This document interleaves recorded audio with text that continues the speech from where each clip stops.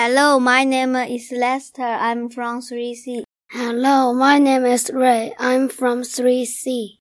Hello, my name is Ellie. I'm from 3B. Hello, my name is Samuel. I'm from grade 3C. Today we are talking about a book, and the book's name is Albert and Little Henry. When Albert was little, he loved having stories read to him. Once upon a time, there was a land where all the giants lived. When he grew bigger, he started making up stories of his own. Once upon a time, bees were spotty, not stripy, and they didn't make honey, they made jams. Once upon a time, there was a cat that ran on water. Albert's mom and dad loved to hear his stories, but one day everything changed. That was the day when little Henry arrived. Say hello to little Henry, said Dad. Once upon a time, all dogs lived underwater, so they never had to wash.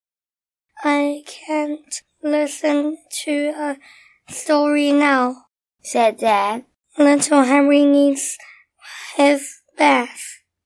Once upon a time, there was an upside-down world where everyone went to bed in the morning. Not now, Albert, said Mom. I'm trying to get little Henry off to sleep. Once upon a time. We're a bit tired, Albert, whispered Mom. Why don't you tell us a story later? So Albert went to his room and waited for later to come. Then something very strange happened. He started to feel small. The next day, which was the day of little Henry's party, Albert felt even smaller, but the odd thing was, no one seemed to notice how small he'd become. Ring, ring.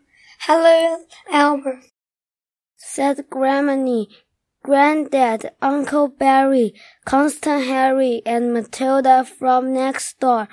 Albert waited to them to ask, What happened to you? Why are you so small? But all they said was, Where is little Henry? There is his. Oh, isn't too sweet. That's right, we will come to see you. Hello, little Henry. Look, little Henry is smiling at us. Don't you just want to give him a cuddle? Little Henry, said Albert as his tail started to twit. Little Henry, said Albert as he stumped off to his bedroom. Little Henry, slam. Are you in there, sweetheart? said Albert's mom. We are all wondering where you had gone. I've put a present for you. I'll leave it by the door. Come out when you are ready. The present was a book, a very special book. The pages were all blank. But on the cover he found 3 magical words for Albert's stories. That was when Albert stopped feeling small. Albert ran back to the living room. Thank you for my present. Look, Albert, said Dad. Little Henry wants you to hold him. So Albert did. Albert, said Dad.